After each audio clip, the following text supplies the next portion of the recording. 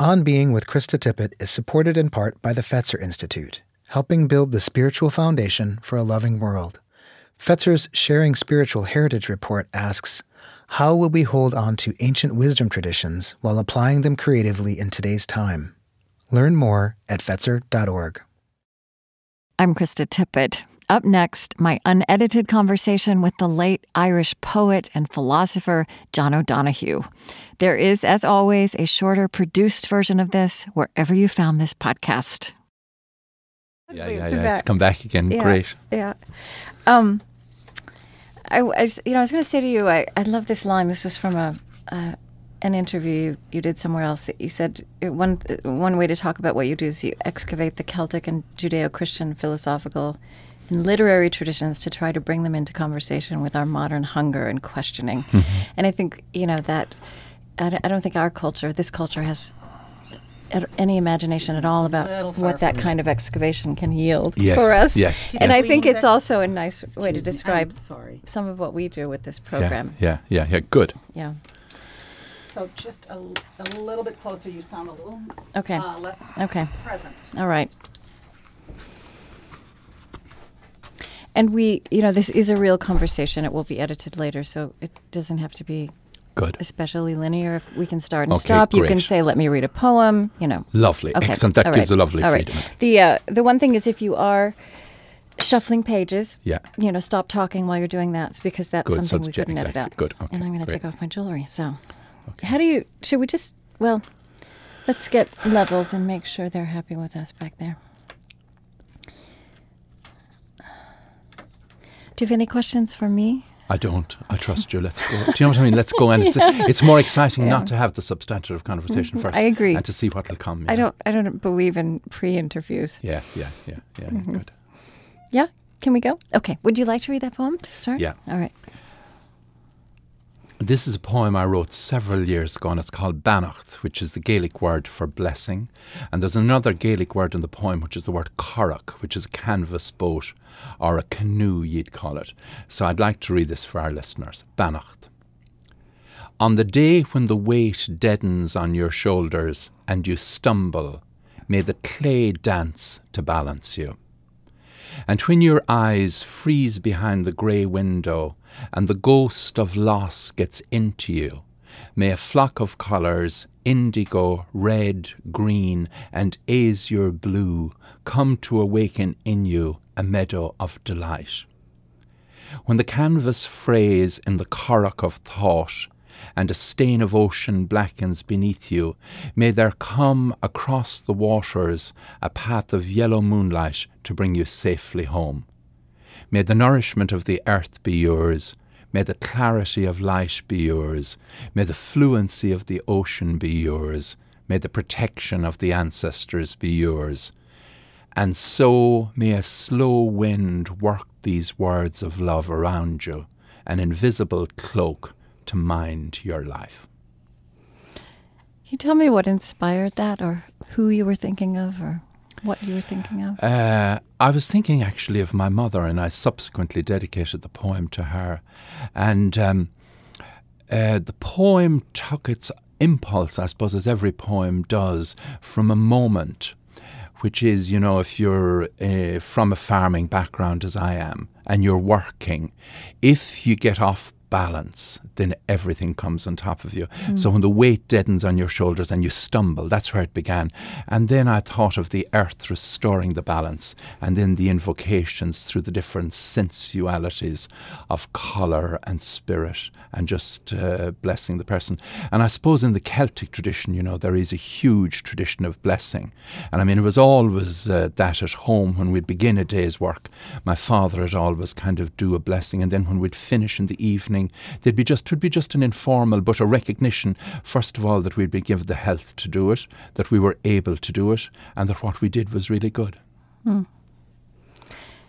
Tell me a little bit more about where you come from and what formed you, what began to form you to come to this spiritual perspective and philosophical and poetic perspective that you have now. Well, I suppose I was blessed by being born into an amazing landscape in the west of Ireland. Yes. And it's the Burren region, which is limestone. And it's a bare limestone landscape. And I often think that the forms of the limestone are so abstract and aesthetic. And it is as if they were all laid down by some wild, surrealistic kind of deity. So soon, being a child and coming out into that, it was waiting like a huge, wild invitation to extend your imagination. And then it's right on the edge of the ocean as well. So the conversation, an ancient conversation between the ocean and the stone going on. And then as well, my family that I was born into, were, I suppose, people who had an immense respect for the invisible world. And it was always present in story and in recognition.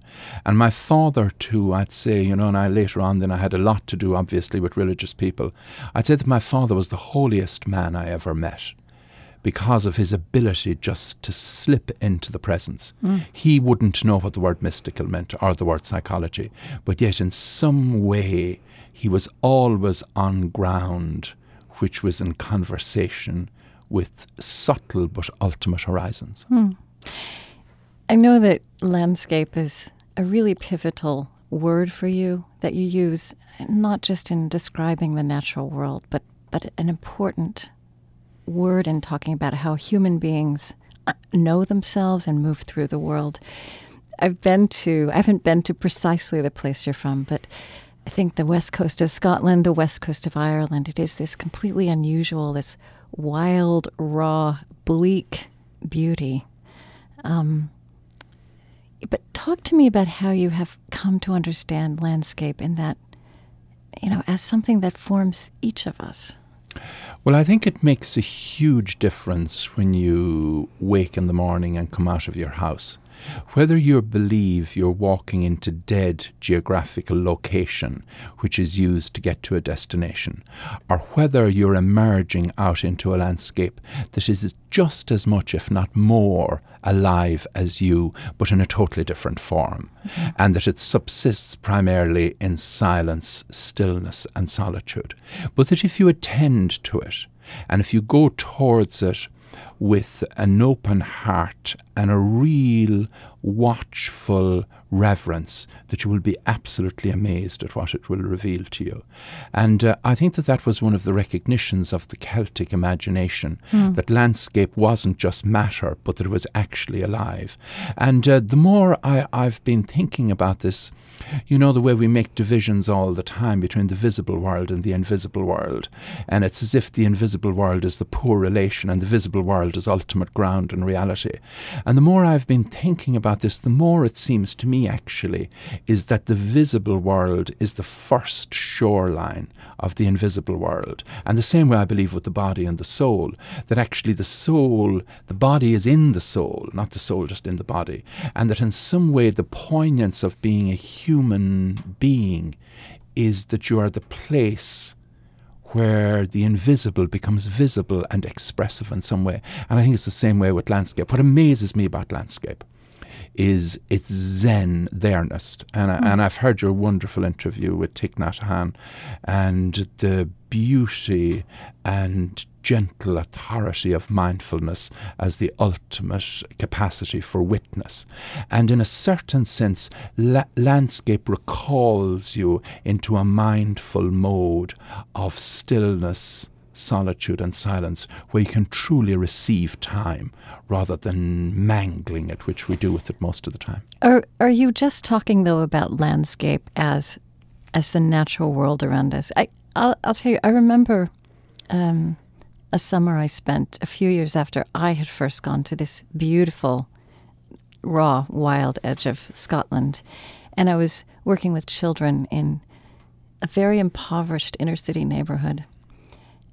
And I would often wish that I could just transport them, for an hour, so that what they saw when they opened their eyes and looked around them was that kind of beauty that opens so much possibility, such a sense of generosity in the universe, because what they saw around them, many of them when they opened their eyes in the morning, when they walked out their door, was they didn't have access to that. So I wonder how this Celtic sensibility would also speak to people who don't have that kind of beauty at hand, that kind of beauty. Yeah, I do agree with you that, and the implicit critique in your question is that an awful lot of urban planning, particularly in poor areas, has doubly impoverished the poor by the ugliness which surrounds them. And I think it's really coarse and grotesque.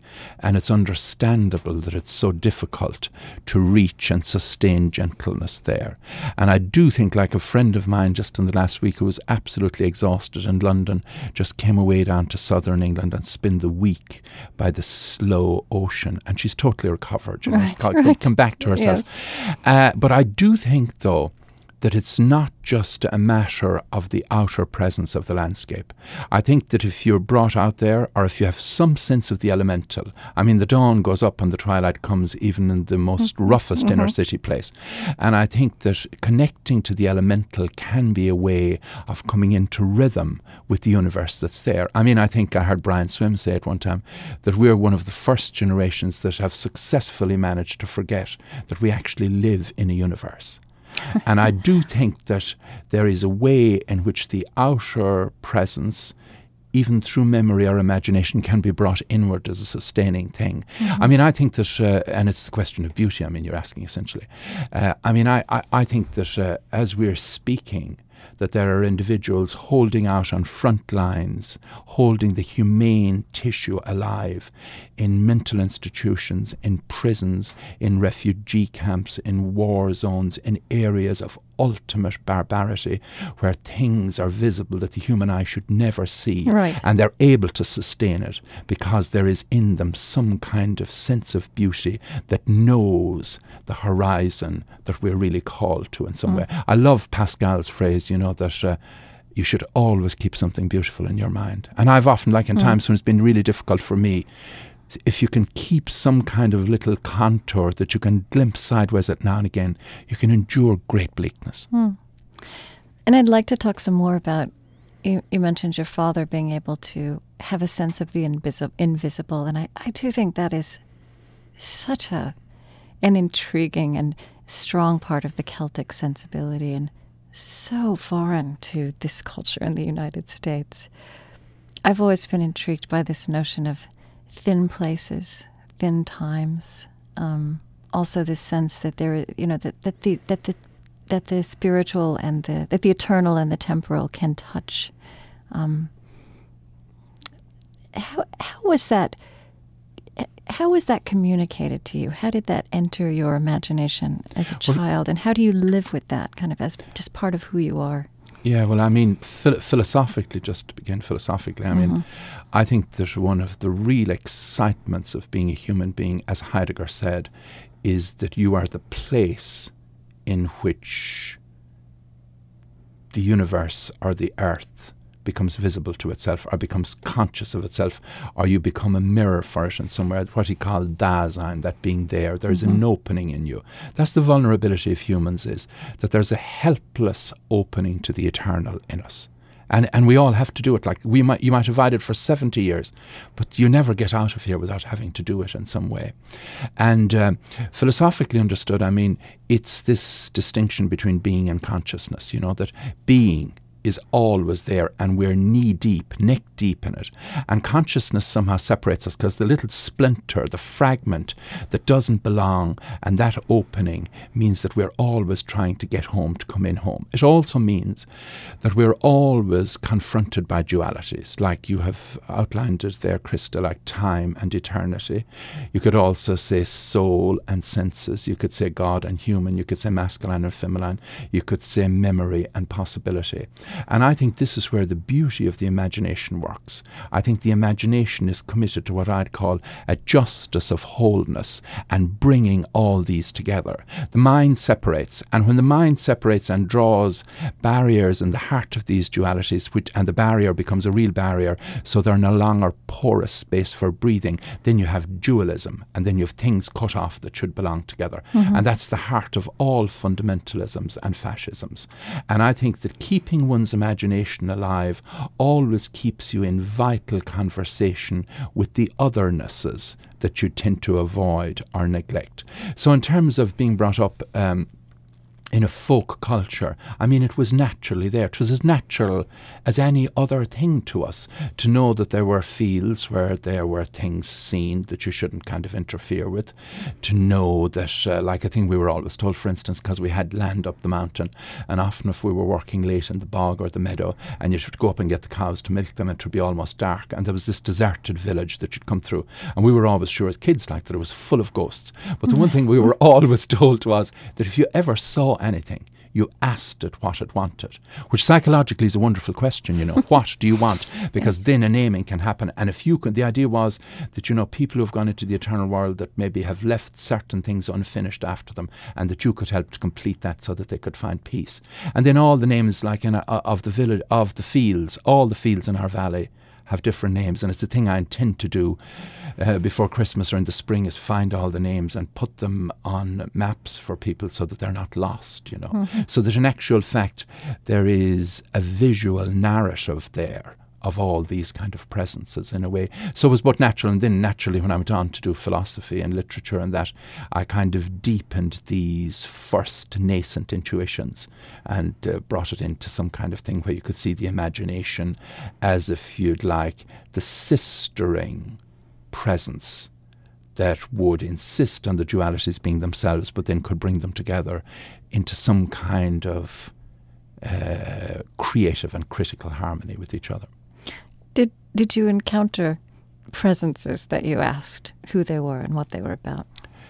I never did, like, actually, you know, but you'd sense things, you know, and you'd be, and I'm glad I didn't, because I mean, you'd be scared of your life, especially as a child, for something like that. But you knew it was as if you were in the neighbourhood of a very subtle otherness that might disclose itself or might withhold itself. But that didn't in any way diminish the kind of, and I'll use the word, the facticity of its presence, you know. You know, I've been working on looking back at the thought of the theologian Reinhold Niebuhr, and he has this statement at the beginning of his book, The Nature and Destiny of Man. You know, the first line, man is his own most vexing problem. Or I think of a kind of pivotal work in this culture of modern psychology, M. Scott Peck's book, which begins, life is difficult. And then I read this line, which begins your book, Anam Cara, which is also a different way of kind of analyzing the human condition. It's strange to be here. The mystery never leaves you.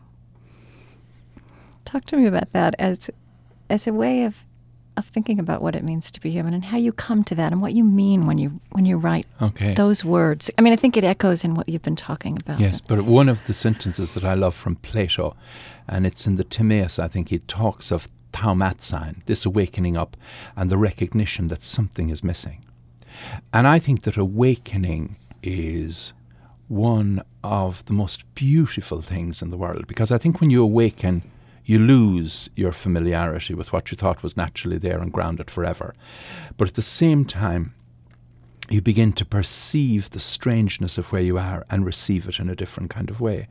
And I mean, when you think about language and you think about consciousness, it's just incredible to think that we can make any sounds that can reach over across to each other at all. Because I mean, I think the beauty of being human is that we're incredibly intimately near each other. We know about each other, but yet we do not know or never can know what it's like inside another person. Like Maya Angelou said at one time that even lovers who lie side by side think different thoughts. And Pasternak, in his beautiful novel of Resurrection, Dr. Zhivago, says nothing isolates a person from another person so much as the species of their perception. And like that's why I think that thought is such an amazing thing. And why, you know, I see in the work that I do now, sometimes people dying to change and they want to change, and some change their partner, they change their work, they change where they live, all the rest of it. And often all they do is end up becoming more the same as they were before.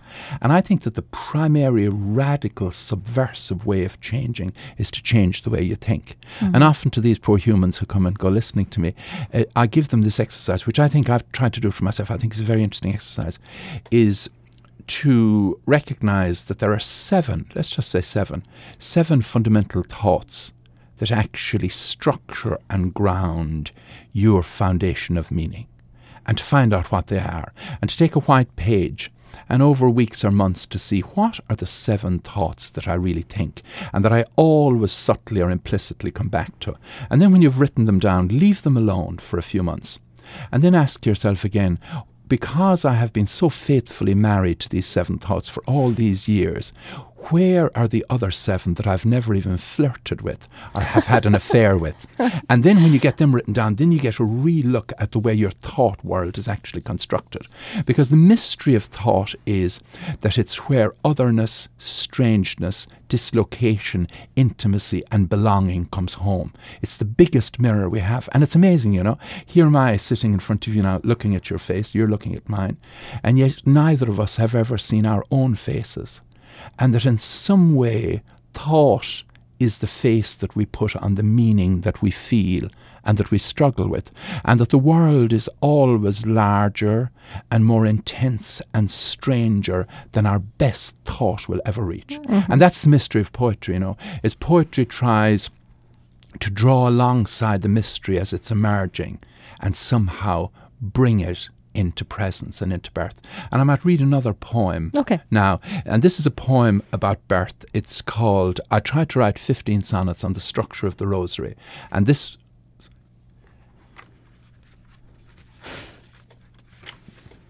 is the Nativity, which is the birth of Christ. And I also used it as an archetype for all kinds of birth, because I think that seeing is birth, really, consciousness. So this is the Nativity. No man reaches where the moon touches a woman. Even the moon leaves her when she opens deeper into the ripple in her womb that encircles dark to become flesh and bone. Someone is coming ashore inside her. A face deciphers itself from water, and she curves around the gathering wave, opening to offer the life it craves. In a corner stall of pilgrim strangers, she falls and heaves, holding a tide of tears. A red wire of pain feeds through every vein until night unweaves and the child reaches dawn. Outside each other now, she sees him first, flesh of her flesh, her dreamt son, safe on earth. What do you mean when you write that everyone is an artist? I mean that everyone is involved, whether they like it or not, in the construction of their world. I could ground this phenomenologically for you, in the sense that phenomenologically, consciousness is always consciousness of something.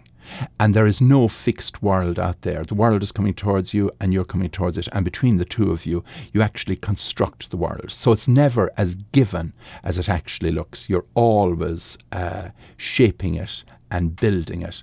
And you're entering it in a different kind of way every time. And I feel that from that perspective that each of us is an artist. Secondly, I believe that everyone has imagination. You know the way some people say, oh, that's all right for the artistic-y crowd, but I'm not imaginative. I don't believe that for 2 reasons. One is that no matter how mature and adult and sophisticated a person might seem, that person is still essentially a next baby. And as children, we all lived in an imaginal world. You know, when you'd be told, don't cross that wall because there's monsters over there. My God, the world you would create on the other side of the wall. You know, and like when you'd ask questions like, why is the sky blue, or where does God live, or, you know, all this kind of stuff. Like one of the first times I was coming to America, I said to my little niece who was 7, I said, what will I bring you from America? She said, and her father said, no, ask him or you won't get anything. And Katie turned to me and said, what's in it?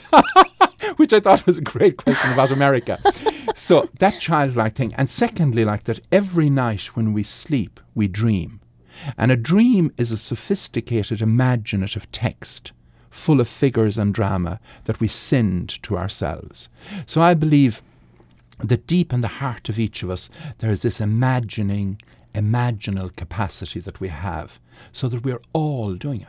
I mean, I consider the greatest artistic achievement of all is to actually create a child and bring them into the world. You know, mothers, I think, are the hidden artists. It's amazing that whole thing, you know. But then, of course, you're stuck with the second bit, you know, which is like Plato's lovely thing, that one of the greatest privileges of a human being is to become midwife to the birth of a soul in another person, which means then the birthing of the mind and the soul, then, which gives the person their life in a completely new way. And as I read you, I think what you're also saying is that just the act of living, of creating our lives, of growing, moving forward in time, is a creative act. Absolutely, it is a creative act. That it is a work of art. That's right. To elevate, to ennoble, to give ennobling words to something we're doing. That's right. Because the amazing thing about us, I mean, we're so strange, you know, and we lose sight, actually, of how strange we are. I mean, one of the things since I was a child that has always amazed me is transience. You know, that you live a day, say an intense day of great joy and delight that you loved, and you say, you know, as Van, the mystic, says, Mama always said there'd be days like this, you know, just a day, like a perfect day. And then the next day you look back over your shoulder and there is no place you can look to find this day. I mean, I'm always amazed that you never meet a human. You meet humans looking for all kinds of things, and you never meet a human and you say to them, what are you looking for? And they say, I'm looking for yesterday. Where did yesterday go to? We just take it that it goes into nothingness. And that's on one side. The other thing, of course, is that we've no idea what will land on the shoreline of morning tomorrow.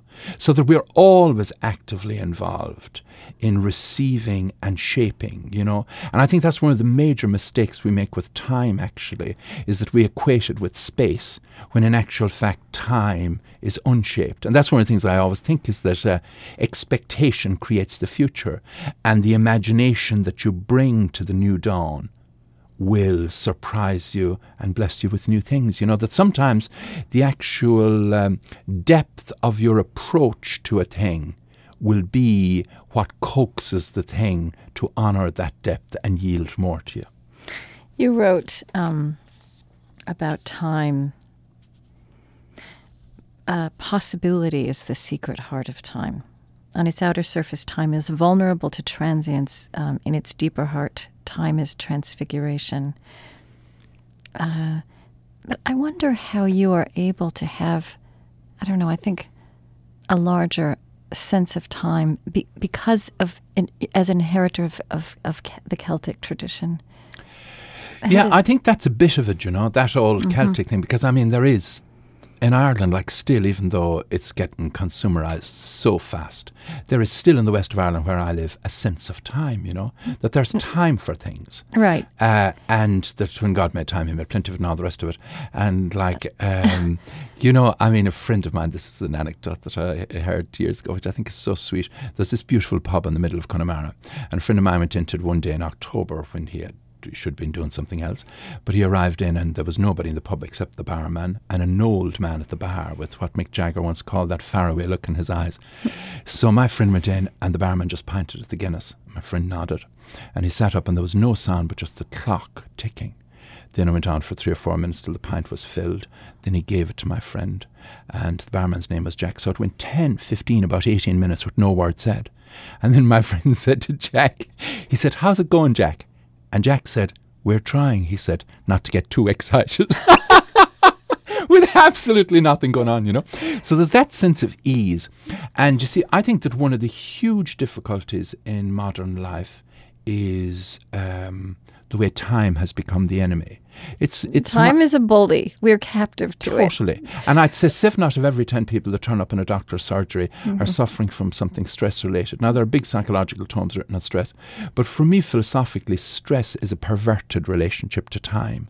So that rather than being a subject of your own time, you have become its target and victim, and time has become routine. So at the end of the day, you probably haven't had a true moment for yourself.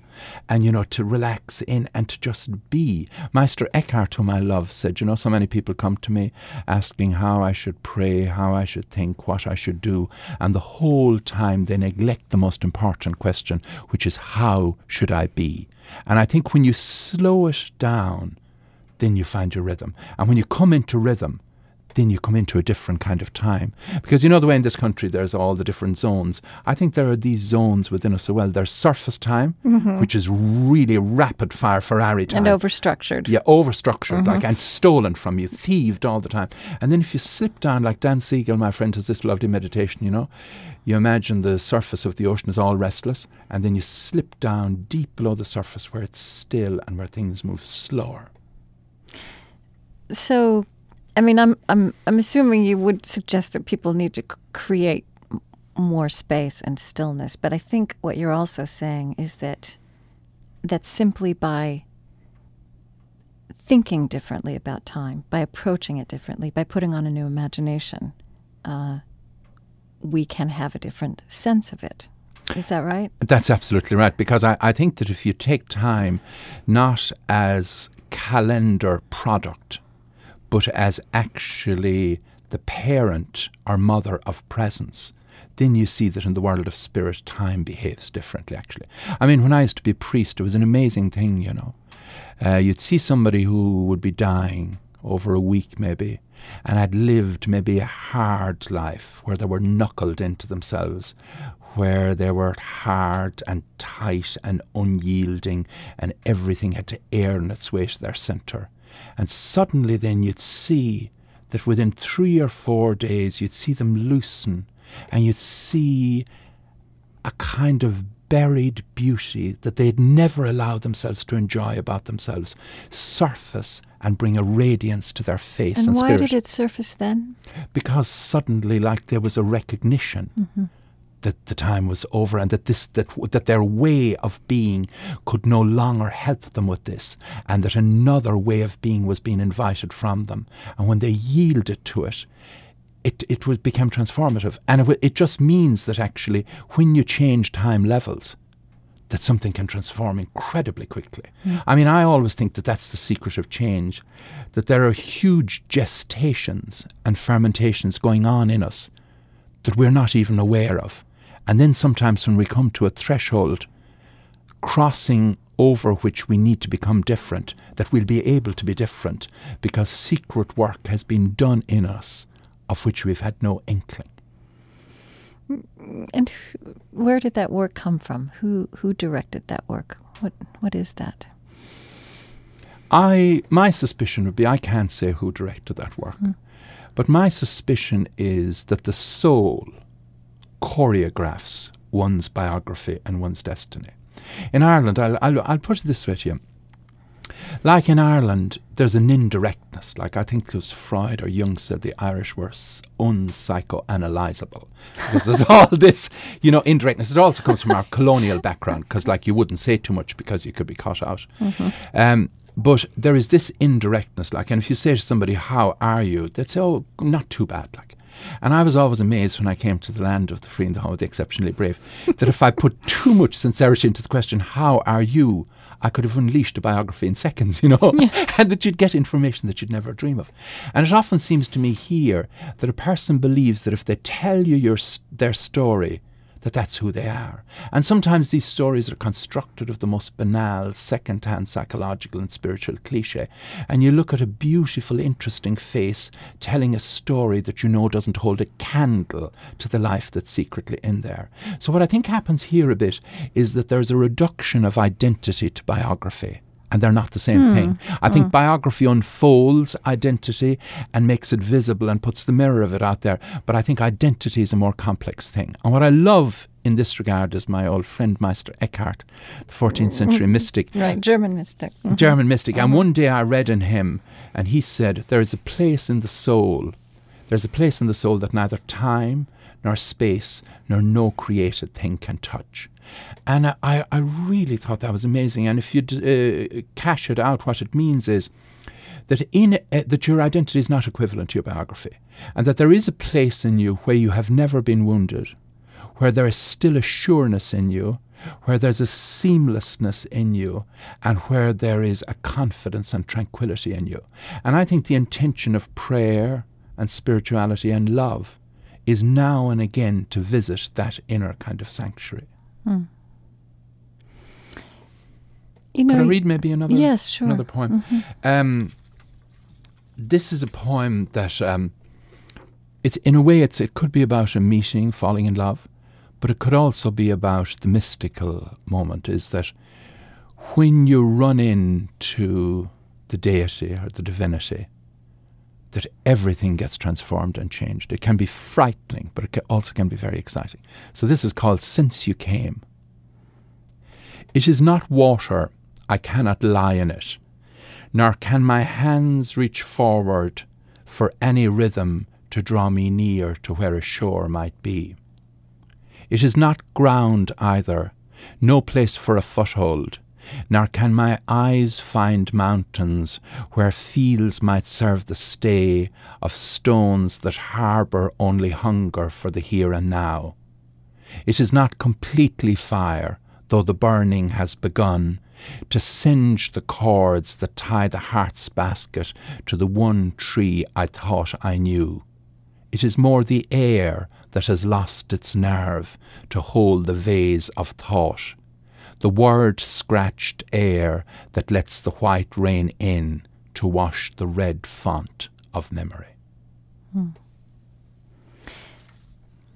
know, I think a lot about how in Western culture and in the United States culture, really important words get watered down and almost ruined, and yet we still need them. And love is one of those words. And friendship, I think, may also be a word which we struggle to not let our definition of that become impoverished. And I just wanted to ask you about that. Obviously, we don't want to let those words go, but how do you think about filling them with meaning again, from the perspective you bring of Celtic tradition and your philosophy? I think you've asked a profoundly important question, because I think one of the huge lonelinesses of modern America is the emptying and the I'm looking for another word now. When a tenant is expelled, what do they call that? You have to... Eviction. Yes. Yeah, just to phrase it again. I think that what you're pointing to is the eviction of essence and substance from some of the key words that hold a culture together. And I think language is really important. Mm-hmm. I had a great conversation one night when I was launching the book Connemara Blues, actually in New York, with Robert Bly. He was reading with me, and about the whole that language isn't just a vehicle or a medium, but it's actually a real presence there between us, and it's the place that we meet. And like it's Heidegger's wonderful phrase, das die Sprache ist das Haus des Seins, that language is the house of being.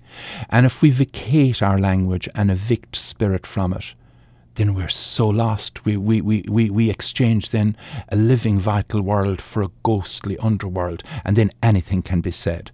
I mean, like, if I can be just a little bit more particular about this. Yeah. Here, one of the places of huge disappointment for me is the response of the church to all the lies about war and everything here, and the way language is used in ways to say the opposite of what the words actually want to say. And it would have been wonderful if some cardinal or bishop in some diocese here, maybe they did it, I don't know, brought out a pastoral letter on the evacuation of language and the damage it's done to our spirit. And you see, words are really honest presences. They always show what's going on, and they show up, what's there. My father used to say to us when we were children, show me your friends and I'll tell you who you are. And for me, often it's the other way, another way of going with that phrase, which is show me the words you use and I'll have a fair idea of what's happening or not happening with you. And how do we do it? I think one of the great things is that language is like the earth. It has a huge vitality and something that capacity goes... for renewal, regeneration. Absolutely. Mm-hmm. And I think the real custodians of language are the holy people and the artists. And, I often say to people who come to workshops and have questions about individuality and psychology and consciousness and everything, I'd say, don't trust the psychology manuals for words about who you are and describe yourself in that way. Find your own words and go to the mystics and go to the poets. And there you'll find language, because poets hold language in a really vital way. And that's what W.H. Auden said a poet does. A poet hangs around words to hear what they might be saying. So I think there's all kinds of hidden voices within words that can come out. And I do think, like you say, that the word friendship is a hugely important word. I was out for dinner last night with the Being in Concert, the lovely people that have me here in Minneapolis, and Pablo Gaito, a friend of mine, and other friends. And we were talking about that. And, one of the people was asking me about friendship. And I said, you don't get to choose your family. You're dropped into them. But in a certain sense, your friends are almost your archetypally ideal family in a way. And the lens of friendship is the most important thing. I mean, Aristotle that's an interesting way to think about it. Yeah, Aristotle said, if you could have all the goods that the world could give, but had to have them without friendship, you'd choose not to have them. Because friendship is the most beautiful thing. It's like it awakens you, You learn to see yourself differently. Because, as I was saying, we've never seen our own faces. It's almost as if, and Merleau-Ponty says this, the philosopher, that the gaze of the other confirms my body. That it's almost like the presence of the friend confirms you. And the idea like of fierce friendship too, that a really good friend will have a fierceness to confront you about your blind spots where you are not able to trust your own vision. And then the shelter of it. And I think the tragedy of consumerist culture is that we have clocked up all these acquaintances, like in people have Palm Pilots and all kinds of stuff now, that they have so many contacts on and all details about each other. Yes. But we have become postgraduates in the art of acquaintance and paupers in the art of friendship. And just to bring this to a very practical level, I think that some of the things we wring our hands about in our public life, like the disintegration of marriages, the kind of crisis of relationship, and then implications of that, like how do we raise our children to know what commitment is? And I actually think an impoverished sense of love and of friendship complicates that. It makes us, I often think, the crisis of love, of marriage is a crisis of love. And then I wonder, and I really, I'm asking you this as a philosopher and I think as a wise person, are we less capable of love and commitment and relationship in a mature sense, in our time than previous generations were? Or is this just a human dilemma that has different details in our time? That's a very interesting question. I don't think we're less capable at all. I think we're more unpracticed at it and therefore more desperate for it. Because I think there's a natural hunger in the spirit, in everyone's spirit, to be seen, to be understood as you are, and to be received in the space of friendship and love, which is like, I always think of friendship and love ideally as safe spaces where you can be as you are without being judged or without being battered by the force of expectation to be a certain way.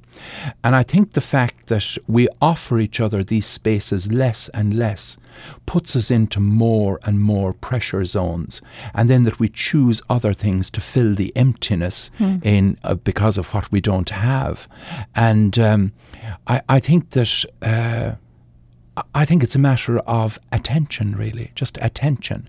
That if you realise how vital to your whole spirit and being and character and mind and health friendship actually is, you will take time for it, And the trouble is, though, for so many of us is that we have to be in trouble before we remember what's essential.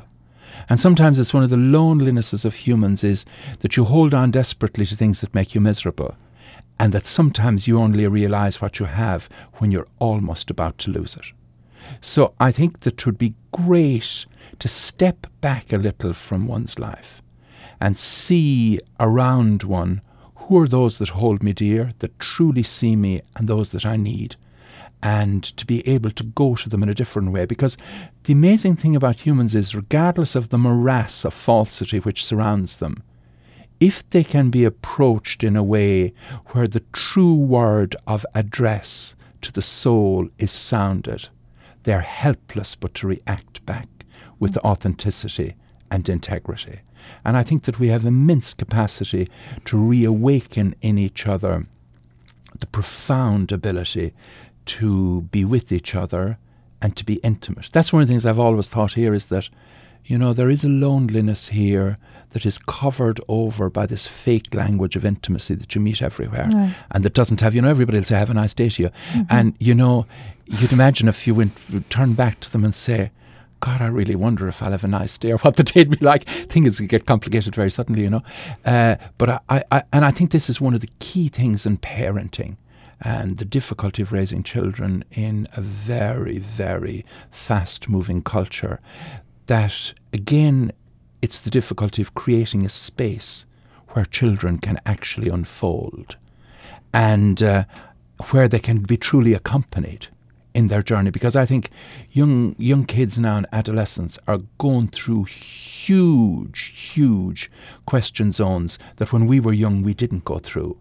And there's immense capacity for conversation. They just know so much. They do, and they're so fast. They have such a sense of the complexity of what's ahead of them. That's that right. They're grappling with that. They're grappling, and it's too much for them very often. And you know what amazes me always is how the multinationals and the marketing people have them all in uniforms, you know, whereas they're really radical teenagers and all that, but yet they end up with the same designer stuff and all the rest of it. And sometimes it's very lonesome to watch how distant parents feel from them because of their incapacity to somehow hold conversations with them that really need to happen. For instance, like a friend of mine recently was telling me, you know, that he was having lots of tussle with his 16-year-old son, who's a very beautiful child and has a lovely heart, but of course it's necessary tussle too, you know. And I was in their company and I called the 16-year-old aside and I said, can I say one thing to you that's very uncool and that you'll kill me for? And he said, yeah, say it. And I said, you know, you have no idea of how proud your father is of you, how he really sees you and how he admires you. And he stood back and he said, really? I said, yeah, don't ever say I told you. You know, but I said, this is something you need to hear, you know. And I think some things, you know, in that kind of area, sometimes we're so pathetic in our ability to relate, and we get stuck in tennis matches with each other, the ball in the same way over the net, response, reaction, all the rest of it. And then sometimes if you withdraw to the side, there are secret, unwatched places where we can completely reach each other, you know. I think something else that's connected to all of this that we're not very self-aware about in this culture is the connection between our interior lives and our exterior appearance, not just physical appearance, but how we conduct our lives in the light of expectations and, you know, even ideas that we get from culture about how we should look, what we should wear. And I think that is something that you write about, again, that we just aren't attentive towards. Say something about that. Okay. Yeah, I feel like in the book I wrote on beauty, I was trying to say that one of the huge confusions in our times is to mistake glamour for beauty. Yes. And glamour is an industry facade. And you look at People magazine, Hello magazine in our culture, and you have all these airbrushed pictures looking out at you, semi-perfect faces. And then you look at the eyes, and they look like holes to nowhere. There's such desperation in so many of them. And we do live in a culture which is very addicted to the image and is one of the most visually aggressive ages I think that there ever has been. Because when you think of it, most people now worship at the vertical altar of the computer screen and are virtual citizens rather than being actual citizens, maybe where they are in their own area. And I think that there is always an uncanny symmetry between the way you are inward with yourself and the way you are outward. And I feel that there is an evacuation of interiority going on in our times, and that we need to draw back inside ourselves, and that we'll find immense resources there. When you say symmetry, I don't think you mean that there's an equality, that what is inside, but that they are intimately connected, and that they're intimately connected. When we are putting our energy outward, it's taking something from inside. It's taking something, exactly. That's exactly what I mean. It's taking something from inside, and we're secretly debilitating ourselves. And you know, it's understandable too, because if you look at the educational system and you look at most of the public fora in our culture, there is very little time or attention given to what you could almost call learning the art of inwardness or a pedagogy of interiority. Right. That's why I find the aesthetic things like poetry, fiction, good film, theatre, drama, dance and music actually awaken that inside you, you know, and remind you that there is a huge interiority within you. Like, for instance, when I came into New York last Thursday evening and checked into the hotel, I found out that there was a Tchaikovsky concert on in the Lincoln Center. And I went over there and I got a ticket, like one of the last tickets, which was 2 rows in the front. And I've never been so near an orchestra. And I said, my God, I'm too near. And then I watched them and all the rest of it. But I knew why I was given the ticket then at the end, because it was Tchaikovsky's violin concerto in D. And Lauren Mazal came out to conduct it. And then this beautiful violinist, Janine Jansen, a Dutch violinist, it was her debut in New York. And she played this. It was just unbelievable. I cried. Like, after the first movement, people spontaneously stood up and wanted to give her a standing ovation, and she just held it. And we all went back again into our seats. And then at the end, people were just blown away because an event, an aesthetic event had happened. This is a complicated piece of music. Everywhere, she was playing a Stradivarius from 1727. Everywhere she went on this violin, she got exactly what she was looking for. She held it, and Mazal was so sovereign and so, like a huge patriarch. And at 3 or 4 times, I was up close enough to see them. He looked at her with the wistful, proud gentleness of a grandfather. And there was this woman, this beautiful, slim body, and you could almost see the music hurting her even when she wasn't playing. So it was a huge, like everybody, and there were hard New York critics there, but everybody was so touched. And I think that that's the magnificence of beauty, is that even in landscapes of control, corrugated categories, that you can be swept off your feet by just beauty. And I think that, like I always say to humans, you know, that for the mystical journey, you don't need to go to gurus, you don't need to read all this stuff. All you need is to build into your day some rhythm where you have some silence, stillness, and solitude. And everything you need to know will be shown to you. You know, I love that thing from the Desert Fathers, where a young monk comes to an old monk and says, teach me about wisdom and teach me about God. And the old monk says, return to your cell and it will teach you everything you need to know. You also suggest in your book about beauty that beauty can be a kind of antidote even to our most pressing global crises. How do you think of beauty as relevant in that sense? Yeah, I think it's not just relevant, but I think it's actually necessary. And at the beginning I quote Hans Urs von Balthasar, who said, beauty was the concept without which the ancient world refused to understand itself. And I think we always need it. And if you look at modern life, like one of the things that's really so disappointing is that there's such coarseness, like in media, in talk shows, and all this soap opera stuff, in the way things are covered. And there is such a dearth of sensibility. You look at architecture and cities and all the rest of it, so little that you see that somehow houses the heart or raises the spirit. And I think once you begin to recognise that, then you begin to see the need for beauty. Because I think that beauty is not a luxury, but I think it ennobles the heart and reminds us of the infinity that is within us. I always love what Mandela said when he came out, and I was actually in his cell in Robben Island one time I was in South Africa. And, you know, after 27 years in confinement for something for wrong you never committed, he turned himself into a huge priest and came out with this sentence where he said, you know, that what we're afraid of is not so much our limitations, but the infinite within us. And I think that that is in everybody. And I suppose the question that's at the heart of all we've been discussing, really, which is a beautiful question, is the question of God, you know. And I think that one of the reason that so many people turn away from religion in our times is that the God question has died for them, because the question has been framed in such repetitive, dead language. And I think it's the exciting question. Noel Dermot, I don't know who's died, and it was a great friend of mine, a contemplative mystic from Kerry, and taught at the University in Edinburgh. And he said to me one time, we were talking about God, and he said, he used to call me always the lesser O'Donoghue. He said, O'Donoghue, he said, once you get a taste for the mountains, the foothills never satisfy you again. And I always think that there is something like that in the God. Once you awaken to the presence of God. Well, you have said, you write, God is beauty. I have. Did you always feel that? Is that a sense that has grown in you, or something that you name now?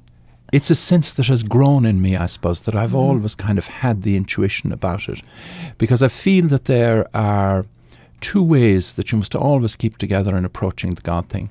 One is, and this is what I like about the Christian tradition, and this is where I diverge a little from the Buddhist tradition, even though I love Buddhism as a methodology to clean up the mind and get you into purity of presence. But ultimately, the nothingness that's at the heart of Buddhism doesn't somehow speak to my sensibility and heart. And what I love is that at the heart of Christianity, you have this idea of intimacy, which is true belonging, being seen, the ultimate home of individuation, the ultimate source of it, and the homecoming. That's what I'd call spirituality, is the art of homecoming. So it's St. Augustine's phrase, like Deus intimior and temeo meo. God is more intimate to me than I am to myself. Then you go to Meister Eckhart and you get the other side of it, which you must always keep together with it, where in Middle High German he says, Gott wird und Gott entwirrt. That means God becomes and God unbecomes. Or translated, it means that God is only our name for it, and the closer we get to it, the more it ceases to be God. So then you're on a real safari with the wildness and danger and otherness of God. And I think when you begin to get a sense of the depth that is there, then your whole heart wakens up. You know, I love Irenaeus' thing from the 2nd century, which said the glory of the human being, the glory of God is the human being fully alive. And I think in our culture that one of the things that we're missing is that these thresholds where we can encounter this and where we move into new change in our lives, there are no rituals to help us to recognise them or to cross them worthily. Right. And that's the reason I've written a new book called A Book of Blessings, called To Bless the Space Between Us. It'll be out here in the middle of February, early March. Okay. And what I've tried to do is identify, thresholds like in beginnings, desires, thresholds, callings, states of the heart, homecomings, and then beyond endings, rituals for blessings for all the different places. And threshold is a word you use a great deal in your book on beauty as well. It is, yeah. And what is that relationship between beauty and thresholds? Well, I think that the threshold, if you go back to the etymology of the word threshold, it comes from thrashen, which is to separate the grain from the husk. So the threshold, in a way, is a place where you move into more critical and challenging and worthy fullness. And I think there are huge thresholds in every life. I mean, I think, that, for instance, like to give a very simple example of it, is that if you're in the middle of your life on a busy evening, 50 things to do, and you get a phone call that somebody that you love is suddenly dying. Takes 10 seconds to communicate that information, but when you put the phone down, you're already standing in a different world, because suddenly everything that seemed so important before is all gone, and now you're thinking of this. So the given world that we think is there and the solid ground we're on is so tentative. Like the way I put it myself is that even mountains are only suspended on strings. So that's a crucial example of a threshold. Then other thresholds I've tried to identify in the new book are like on the arrival of illness, for a family on the death of a suicide, for beginning something, for breakup of a relationship, for the different things. And I think a threshold is a line which separates two territories of spirit. And I think that very often how we cross is the key thing. And where's beauty in that? Where beauty is, I think, is beauty. Beauty isn't all about just nice loveliness, like. Beauty is about more rounded, substantial becoming. And I think when we cross a new threshold, that if we cross worthily, what we do is we heal the patterns of repetition that were in us, that had us caught somewhere. And in our crossing, then we cross on to new ground where we just don't repeat what we've been through in the last place we were. So I think beauty in that sense is about an emerging fullness, a greater sense of grace and elegance, a deeper sense of depth, and also a kind of homecoming for the enriched memory of your unfolding life. I want to ask you, I think we're right when we began to talk about beauty. You rightly said that in this culture we tend to associate beauty with glamour, and I think if you just mentioned a word, if you just threw it into to a commonplace conversation, someone might just think of a of a beautiful face, of a famous, beautiful face, right? And I want to ask you, I mean, when you think of the word beauty, what pictures come into your mind? When I think of the word beauty, some of the faces of those that I love come into my mind. When I think of beauty, I also think of beautiful landscapes that I know. Then I think of acts of such lovely kindness that have been done to me by people that cared for me in bleak, unsheltered times, or when I needed to be loved and minded.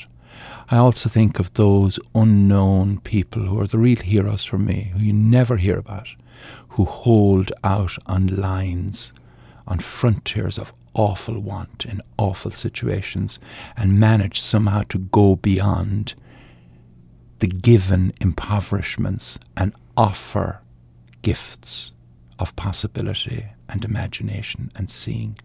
I also think always, when I think of beauty, because it's so beautiful for me, is I think of music. I love music. I think music is just it. I mean, I love poetry as well, of course, and I think of beauty in poetry, but I always think that music is what language would love to be if it could, you know. Right. I have to say that I discovered Celtic music, after going to that part of the world, Scotland especially, and Celtic music for me has this completely, you could say this about Beethoven as well, but in a very particular way. It seems to express the greatest joy and also the deepest sorrow as almost indistinguishable from each other, and yet both with a kind of healing force. I can't even put words around what That's beautiful what you've said, though. Because I think there is that. One of the things I'm always amazed about Irish music, for instance, is how in some way the lines of the landscape find their way into the music. The memory of the landscape almost. The memory of the people too. And that in some sense, despite the sorrow that we've endured, and I mean Ireland, it's not fashionable to say it now, Ireland has hundreds of years of an awful history of suffering. And I feel that you hear that in the music. You hear of it in the Ireland. music, you do. Even in the fast music and the light gay music. Celebratory, You yes, do. yes. You hear it there. You hear the undertones and the quiet spaces where the echo of this hauntedness comes through, you know. Mm-hmm. And yet it is absolutely linked with... See, joy doesn't even do it either, with this exuberance. Yeah, there's an exuberance or vitality. Yes. There's some kind of vitality. A famous Irish musician, well, he's very famous, he had just one album, but he was always recognised by all his colleagues as wonderful, was Joe Cooley, who lived in East Galway. And he came to New York and he was busking on the street. This is an anecdote that's told. And this black man came and sat down opposite him and listened to him. And when he had finished playing, he turned to Cooley and said, "That's music that should bring a man to his senses." Right. I thought it was lovely. All right. And I know friends of mine who play, you know, like Charlie Pickett and Davy Spillane, and they play, and when they play, they're unreachable. You can't find them, you know. They're serving the music. They're just in another place. I think musicians are amazing people. Like that girl, Janine Jansen, the other night. I was looking at her, you know, she's late 20s, probably early 30s, and really slim. And I was looking at her and I was saying, how can she know this at this age to play like that? You know? It was actually in your book that I first realized, and I had never thought about this, that the Greek root for the word beauty is related to the word for calling. That's right. To kalon and kalin. That's it, yeah, exactly. That's fascinating. It is actually, and it means that actually in the presence of beauty, it's not a neutral thing, but it's actually calling you, you know. And I feel that one could write a wonderful psychology just based on the notion of being called, you know, being called to be yourself and called to transfigure what has hardened or got wounded within you. And it's also, of course, the heart of creativity, this calling forth all the time. Because like in the work that I do, trying to write a few poems, you never write the same poem twice. You know, you're always at a new place, and then you're suddenly surprised by where you get taken to, you know. But if we think, as you suggested, as beauty, as relevant and a kind of anecdote to some of the most troubling problems in our world and in ourselves, you know, how do we pursue that calling? given the limitations, given that a lot of what is around us is not visibly, objectively beautiful and may not be? Absolutely, and that's a very fair question. And it's like in old notions of growth and development, there was always this idea, as Noel Handlin, a poet friend of mine, says, in a poem about her daughter, like me, you needed something to push against. That somehow we needed something to push against in order to grow. Now there's almost a feeling like as that growth should be delivered to us. And I think that from the way you state it, is that it's a recognition that there is this dialectic there, that around us, the forces are not kind in terms of either recognizing, awakening, or encouraging beauty, but that actually they should be the impetus and the spur to do it. Now, how do we do it? One way, and I think this is a really lovely way, and I think it's an interesting question to ask oneself too, And the question is, when is the last time that you had a great conversation? A conversation which wasn't just two intersecting monologues, which is what passes for conversation a lot in this culture.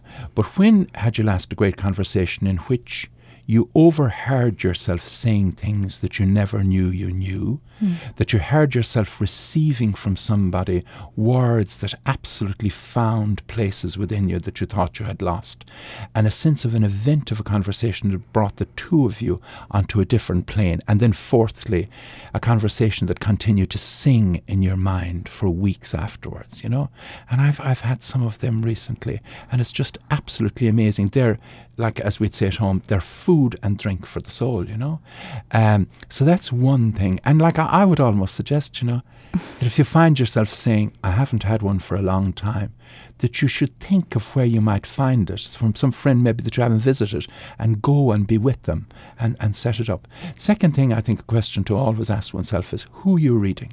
Who are you reading?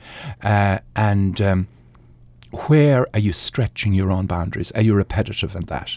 And to read new people. And I mean, that's one of the lovely things in America, is there's such great writing going on. Yes. Like, for instance, poets here that I love are W.S. Mervyn, and I knew Denise Levertov, and she's just absolutely amazing. And then Jory Graham would be my queen. I mean, I think she's it. When I was recording down in Boulder the other day, of the person who was working with me, he had been at the Iowa workshop with Jory Graham, and I said, what I wouldn't have given to be there. So in fiction, also in art. I mean, always when I go to a strange city, it's my kind of almost liturgy is to find the art galleries and just go and watch and be met there. Then a fourth thing I think is film. Like, I was in Galway there at the Drew Theatre about 2 weeks ago, and Jamie Cromwell was over from here, and they did Eugene O'Neill's Long Day's Journey into Night. I mean, I haven't been able to get it out of my head since.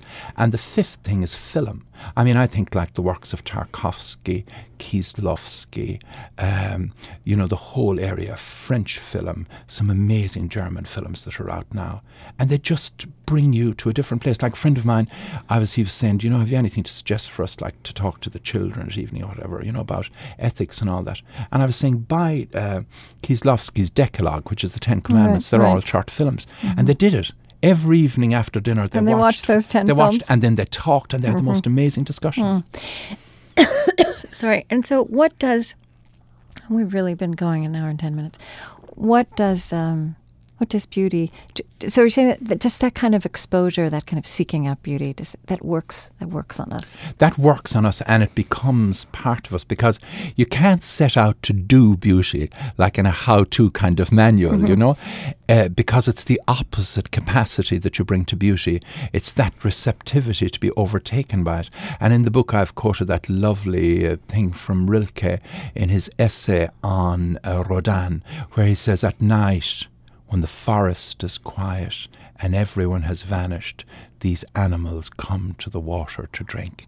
And that's almost like the way it's when everything else has calmed that beauty can somehow overtake you. And I think a connection with the elemental. I remember a friend of mine from New York phoned me up and she said, I'm in trouble. Like, I'm just in trouble with my sense of balance and who I am, and I don't want to go to see a therapist and all that. And she said, can you recommend something simple for me that'll just get me into a rhythm? I said, I can. Really simple. I said, get up in the morning and watch the dawn coming, and take time in the evening to watch twilight, and just do it religiously for a week and see what happens to you. And she began something beautiful out of that. Can we keep going 10 more minutes? Absolutely. Are we all right? Oh, okay. God, we're totally good. Right. I'll be asking them to read another poem. Yes, I thought you should do that. I have a triptych here of 3 poems. Is that too much? No, that's fine. That's great. This is this is a triptych, 3 poems together, and it's essentially about presence, which is a word I love, because I think it's what we're all after, is for presence to become real. So this poem is called For the Pilgrim, a Kiss. And the first one is the Cahar River. Against the lengthening weight of the river, there were phases where the flow had slowed into depths that could be seen to hold their own. Otherwise the river strengthened its pilgrimage, offering only a passing glance at ground. When the water chose to change its pace over a certain place, the trout arrived, and slowly the river floor took on texture. Gentle accretions were soon to be myriad.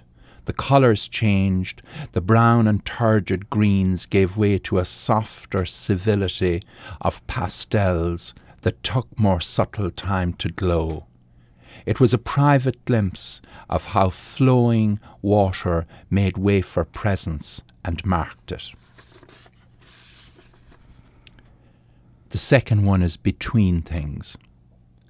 There is an unwarranted light that brims when the word presence darkens on the page. We call upon it when something shimmers on the veil wall of the heart, surprising us who must face the mind against the silence each morning so that thought can keep its word, lest distance overrun our moment home. We pass the darkened stones, whose stillness is more than any word we can find for them. The sieve of grass takes down the rain, absorbs it the way the white sand thirst of memory empties to its last depths each human day. The animals wander along, Zen minds, freed of everything that is going on, carrying a silence that needs nothing. Their faces still remain nearest to ours, but near is as near as we ever come. Though we watch, we still cannot decipher whether their eyes are windows or wounds. And the third one is Body Language. The shadowed thinking of the looking eye always onto the hard shoulder of things. It can never rest in light because the heart gives it to feel that the next look might glimpse the white window at the top of the stairs that leads up out of this underworld of echo and shadow and resemblance. If anything, the skin should have been destined to see as it faces everywhere at once. Instead, it dwells blind inside one word, touch. Even blue sunlight by shimmering seas finds it still stuck within its lonely braille, always in the dark, no matter what the light, or what sapphire thought might bead it with tears. Perhaps this is why the kiss sweetens the mouth. The lips land ever so lightly on the inside taste of another being. You can taste the wet cling of their taste, moisten it into your own liquidity, and your tongue can penetrate and search out that pink cave edged with teeth that cut from the silence the chords of consonant to weave through the voweled out spaces, nets to catch the whispers of the heart. I would like to hear about the work you do in corporations, in workplaces. It seems to me, in a strange way, in the 21st century, in this culture at least, some of the most greatest intimacy and community we have or fail to have is with our colleagues at work, and kind of because we spend so much time at work, and it so defines us. Our souls, the light and darkness of our souls is on display at work.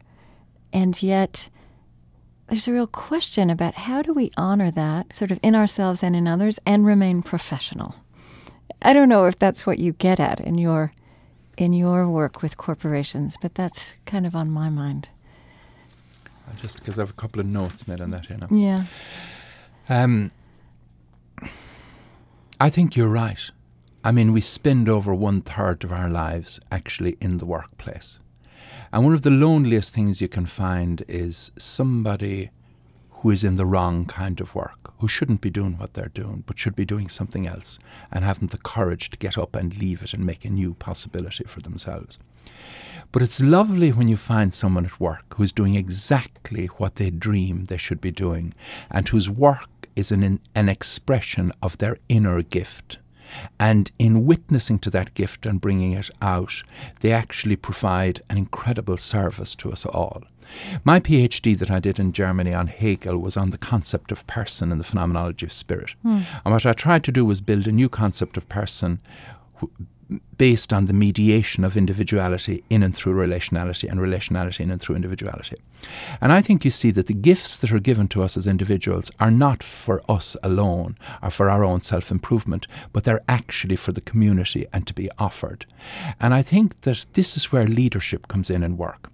I believe that the atmosphere in a workplace is absolutely crucial. It's not an attendant extra, but it's actually the milieu that can determine so much. And that's why I think good, wise leadership will be attuned to the vitality of a true ethos and helping to establish it. And I think that leadership has, of course, vision and imagination, and above all the way people are met and engaged with. It's unbelievable, how infantile we are in our workplaces in the way that we engage with each other, how things are functionalized, how people, instead of being looked at as subjects and as participating imaginative individuals who have huge infinity within them, more than the 1,000 computers that might be in a huge workplace, that they are almost addressed like machines. And I've always thought that the way you address someone and the way you engage with them is a huge determinant of what actually comes forth from them. And I think that the excitement for me of going into workplaces and corporations is that, first of all, when you go into a boardroom, there's huge intelligence in the room. There's huge intelligence there. And if you get a conversation going, there is an amazing capacity to follow it. There's also, if they bring the likes of me in, a huge willingness to ask themselves critical questions. And that it's amazing the way the implicit philosophy of a corporation can come to visibility and be critiqued and changed by that kind of interaction. I also think that, up to now, work has been a matter, it's almost like old Christian theology, a matter of intellect and will and the push and the force. Right. And now I think people are beginning to realise that imagination is just as important. Right, and also the rules, right? Exactly. Having the rules straight and the hierarchy. That's and the right. order. That's right. That's right. Because I think that when you approach things imaginatively, then that other possibilities begin to emerge. Because I think imagination is the great friend of possibility. And, you often see this in new leadership.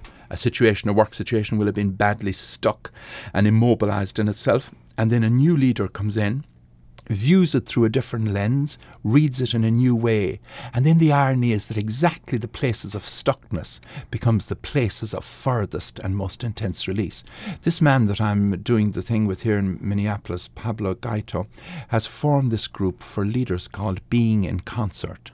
And it's like the idea of the concert, like I was at in Lincoln Center the other night, is that everybody has their own gift, and trying to awaken that gift then and get it into a harmony, the whole thing comes to a different space. And it's what's radically needed in our world in these times. And I mean, I have a blessing here that I've done for it, which I might read. Okay.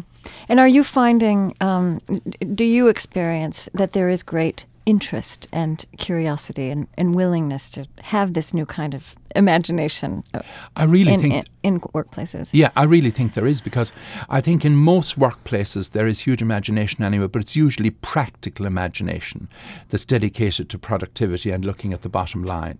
And I think then when they stand back a little and see that the spirit and soul dimensions are not kind of luxury items, but are actually the very origins and sources which will enable everything to flow and unfold in a new way, that then they realise that the invisible world is a secret hidden resource that can be released.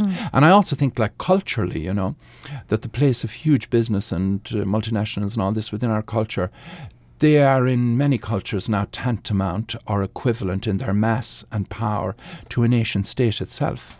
And I think that the leaders who are involved in them, if they can be brought to look at their gift in a different kind of way, that it could make for a milieu of work and business that would be more hospitable towards and more generous with the earth and with society. I mean, I know amazing people here, like there's a friend of mine who's in a huge banking thing here, and the work that he supports in inner city areas is just unbelievable. And like one time he had all his top executives and they were going for a day in training or whatever you call it, and he had 2 buses ready and took them off to work in a food kitchen for the full day.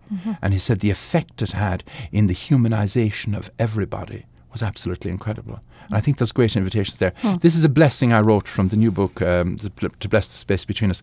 And this is a blessing for one who holds power. May the gift of leadership awaken in you as a vocation. Keep you mindful of the providence that calls you to serve.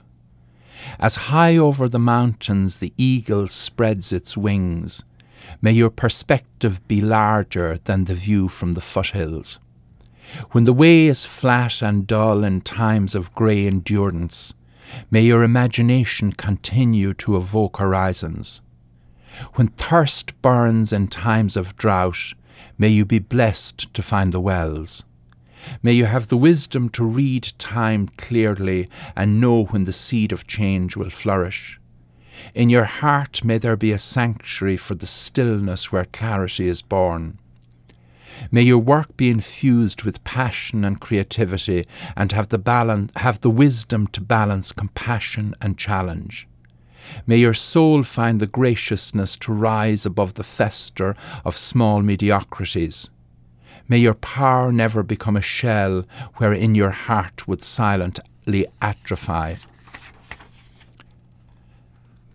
May you welcome your own vulnerability as the ground where healing and truth join. May integrity of soul be your first ideal, the source that will guide and bless your work. In many cultures in the West, in Europe and in the United States, there are very heated, there are controversies about where are the boundaries between religion and politics, and that's a complicated discussion that is quite stress-filled.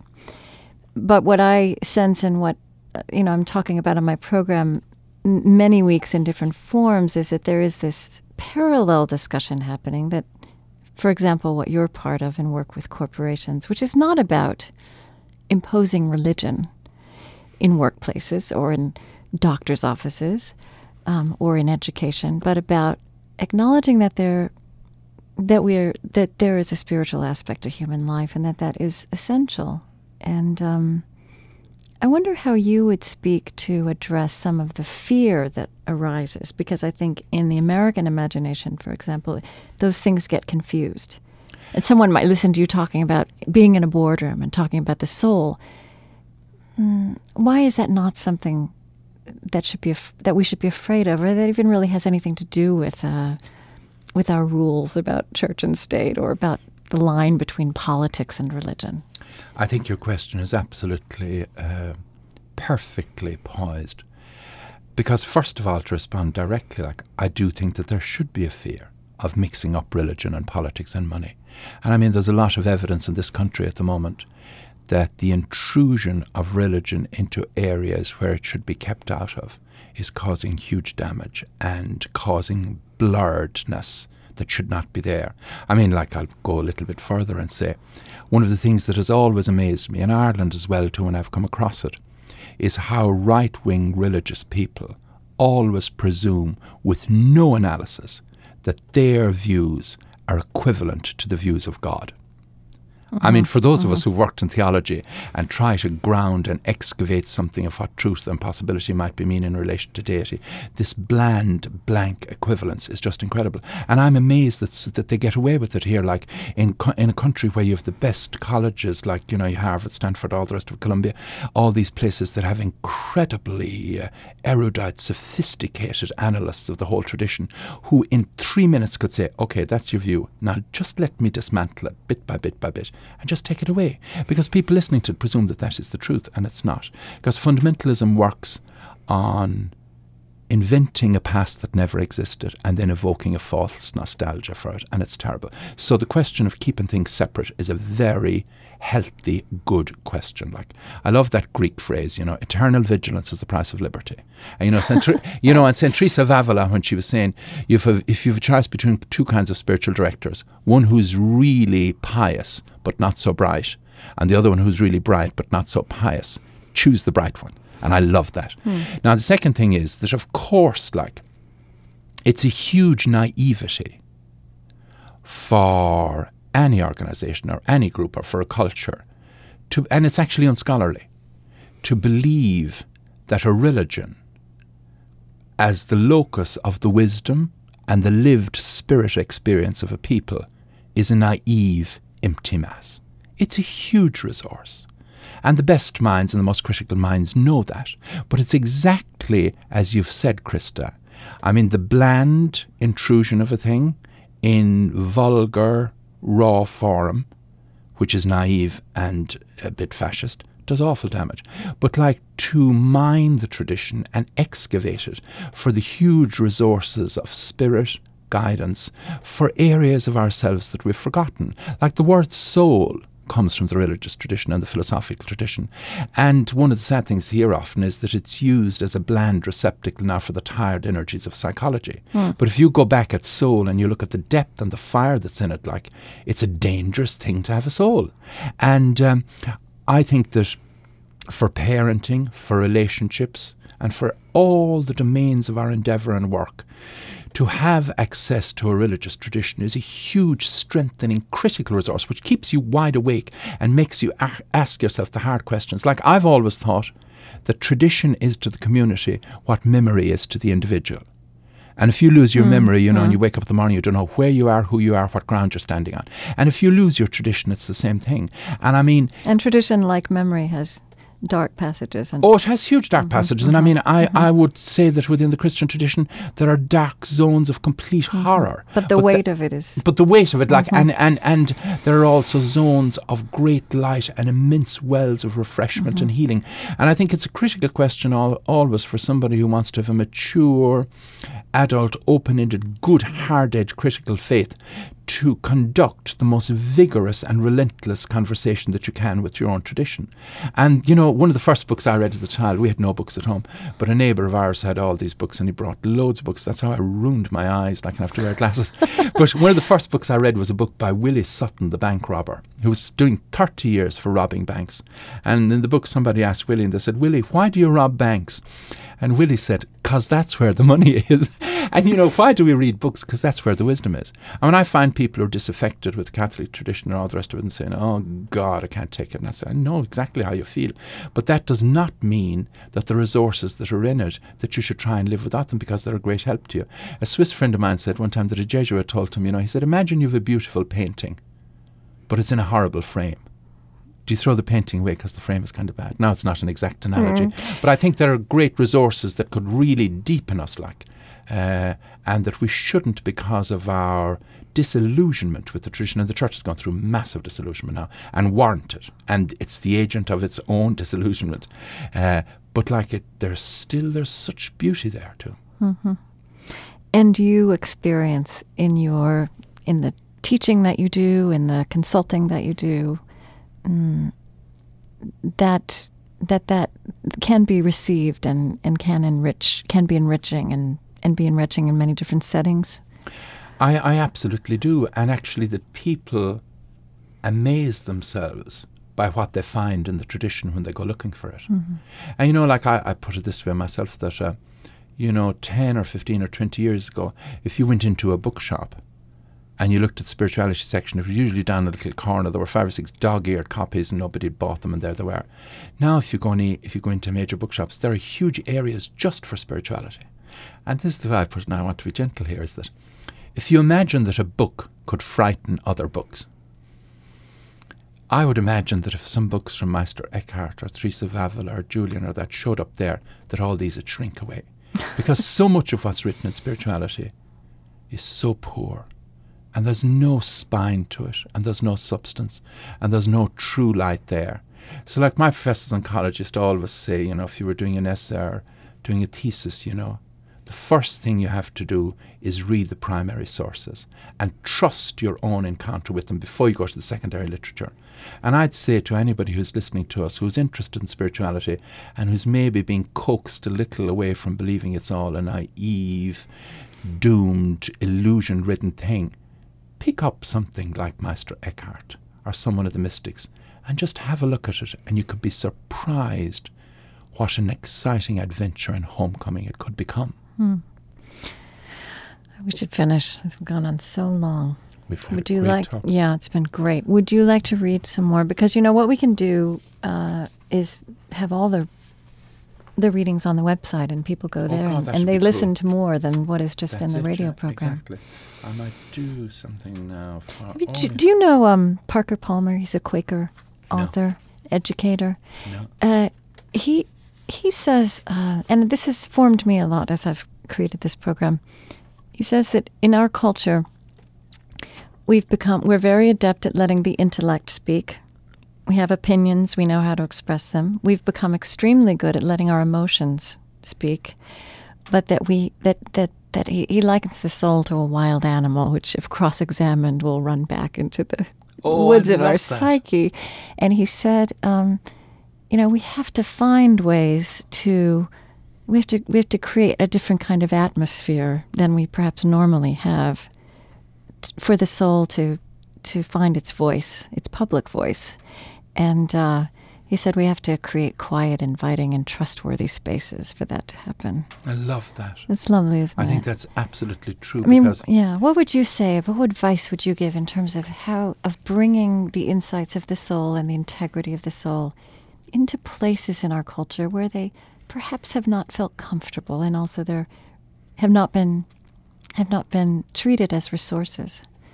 Yeah, I think you see that everything depends on how you bring them in. Mm-hmm. Because I think sometimes that if you go directly introducing something like that the off-putting factor can be absolutely huge. And I've always thought that the greatest pedagogy is always indirect and not didactic. And sometimes if you can make available a possibility without pushing it, it's amazing who will feel called to enter it. Mm. And that's not, I can't give a general script for that. But I know that there'd be people listening to us, like in a relationship, who if they suddenly became aware of the soul as maybe the real ground that they were sharing with another person, and then becoming aware of that then maybe many battles fought on the psychological front about he doesn't listen to me, avoids this, she does that, could be relented from a little, and then the other territory visited a little, and suddenly then maybe the needs which were driving these other things, which are genuine too, would relent a bit, and they could kind of melt away. Because I think that in relationships sometimes that the loneliness is that we nail onto each other at the points of our own patterns and syndromes. And we could have a wonderful relationship, but we don't go into the vastness or the pasture that could bring it together. Mm. I also think in the workplace that there are ways of being together which can go beyond the professional kind of banter. and where somebody raises the level a little bit. Like, I always like to do this. I'm not saying my level is high or anything, but I always consider it a waste, like, to be honest with you, to sit down and have a lovely dinner and to go to trouble, and I love to go cooking, you know. And then people just come in and talk about things. And then I'd say, can we raise it a bit? Like, we're all involved here as artists or whatever we are.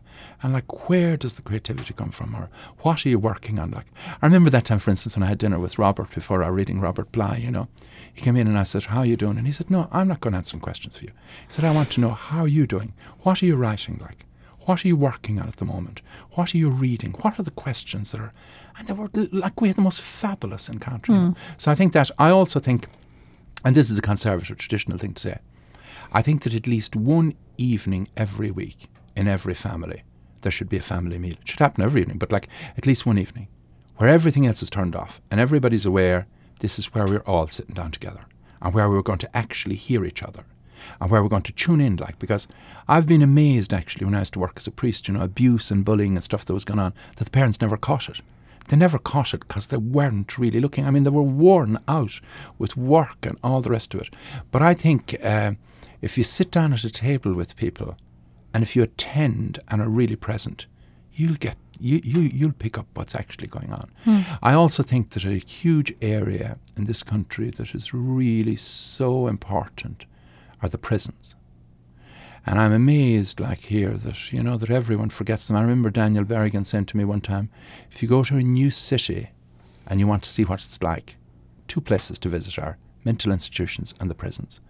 And, you know, all the poor people, okay, they've done wrong, like, but I must honestly say I've never seen anybody, no matter what they've done, in these orange overalls that they have here and the chains going off, that my heart didn't break for them, and that I didn't say, my God, if I was going off to spend my first night in jail, I wouldn't be able to do it, you know. And I think there's a huge thing about visiting and all that, and I know some people here that do amazing work in prisons. And then another area, like often at the end of weekends or seminars that I'd give, I'd say, okay, you've come now, you've had a nice time, we've had great discussion and new insights hopefully, but like to make it practical when you go into your community, like, you know, where could you visit someone in your community, in an old people's home, a hospital, whatever. You don't have to get addicted to it, like, but show up now and again and give something back, like, because, you know, we've no idea of how privileged we are. Like, one of the old sentences that I kind of like, because I'm awful critical of my own bits, in the Eternal Echoes book is like, that the duty of privilege is absolute integrity. And I think we're so privileged. I think we've no idea of how privileged we are. And I might end with, I'll read this blessing, which is a blessing for a friend on the arrival of illness. Now is the time of dark invitation, beyond a frontier you did not expect. Abruptly, your old life seems distant. You barely noticed how each day opened a path through fields never questioned, yet expected deep down to hold treasure. Now your time on earth becomes full of threat. Before your eyes, your future shrinks. You lived absorbed in the day-to-day, so continuous with everything around you that you could forget you were separate. Now this dark companion has come between you. Distances have opened in your eyes. You feel that against your will, a stranger has married your heart. Nothing before has made you feel so isolated and lost. When the reverberations of shock subside in you, may grace come to restore you to balance. May it shape a new space in your heart to embrace this illness as a teacher who has come to open your life to new worlds. May you find in yourself a courageous hospitality towards what is difficult, painful, and unknown. May you learn to use this illness as a lantern to illuminate the new qualities that will emerge in you. May the fragile harvesting of this slow light help to release whatever has become false in you. May you trust this light to clear a path through all the fog of old unease and anxiety, until you feel arising within you a tranquility profound enough to call the storm to stillness. May you find the wisdom to listen to your illness, ask it why it came, why it chose your friendship, where it wants to take you, what it wants you to know, what quality of space it wants to create in you, what you need to learn to become more fully yourself, that your presence may shine in the world. May you keep faith with your body, learning to see it as a holy sanctuary which can bring this night wound gradually towards the healing and freedom of dawn. Beautiful. Thank you so much. Thank you so much. It's been a lovely conversation. Yes, it has. God bless you. Thank you. You too.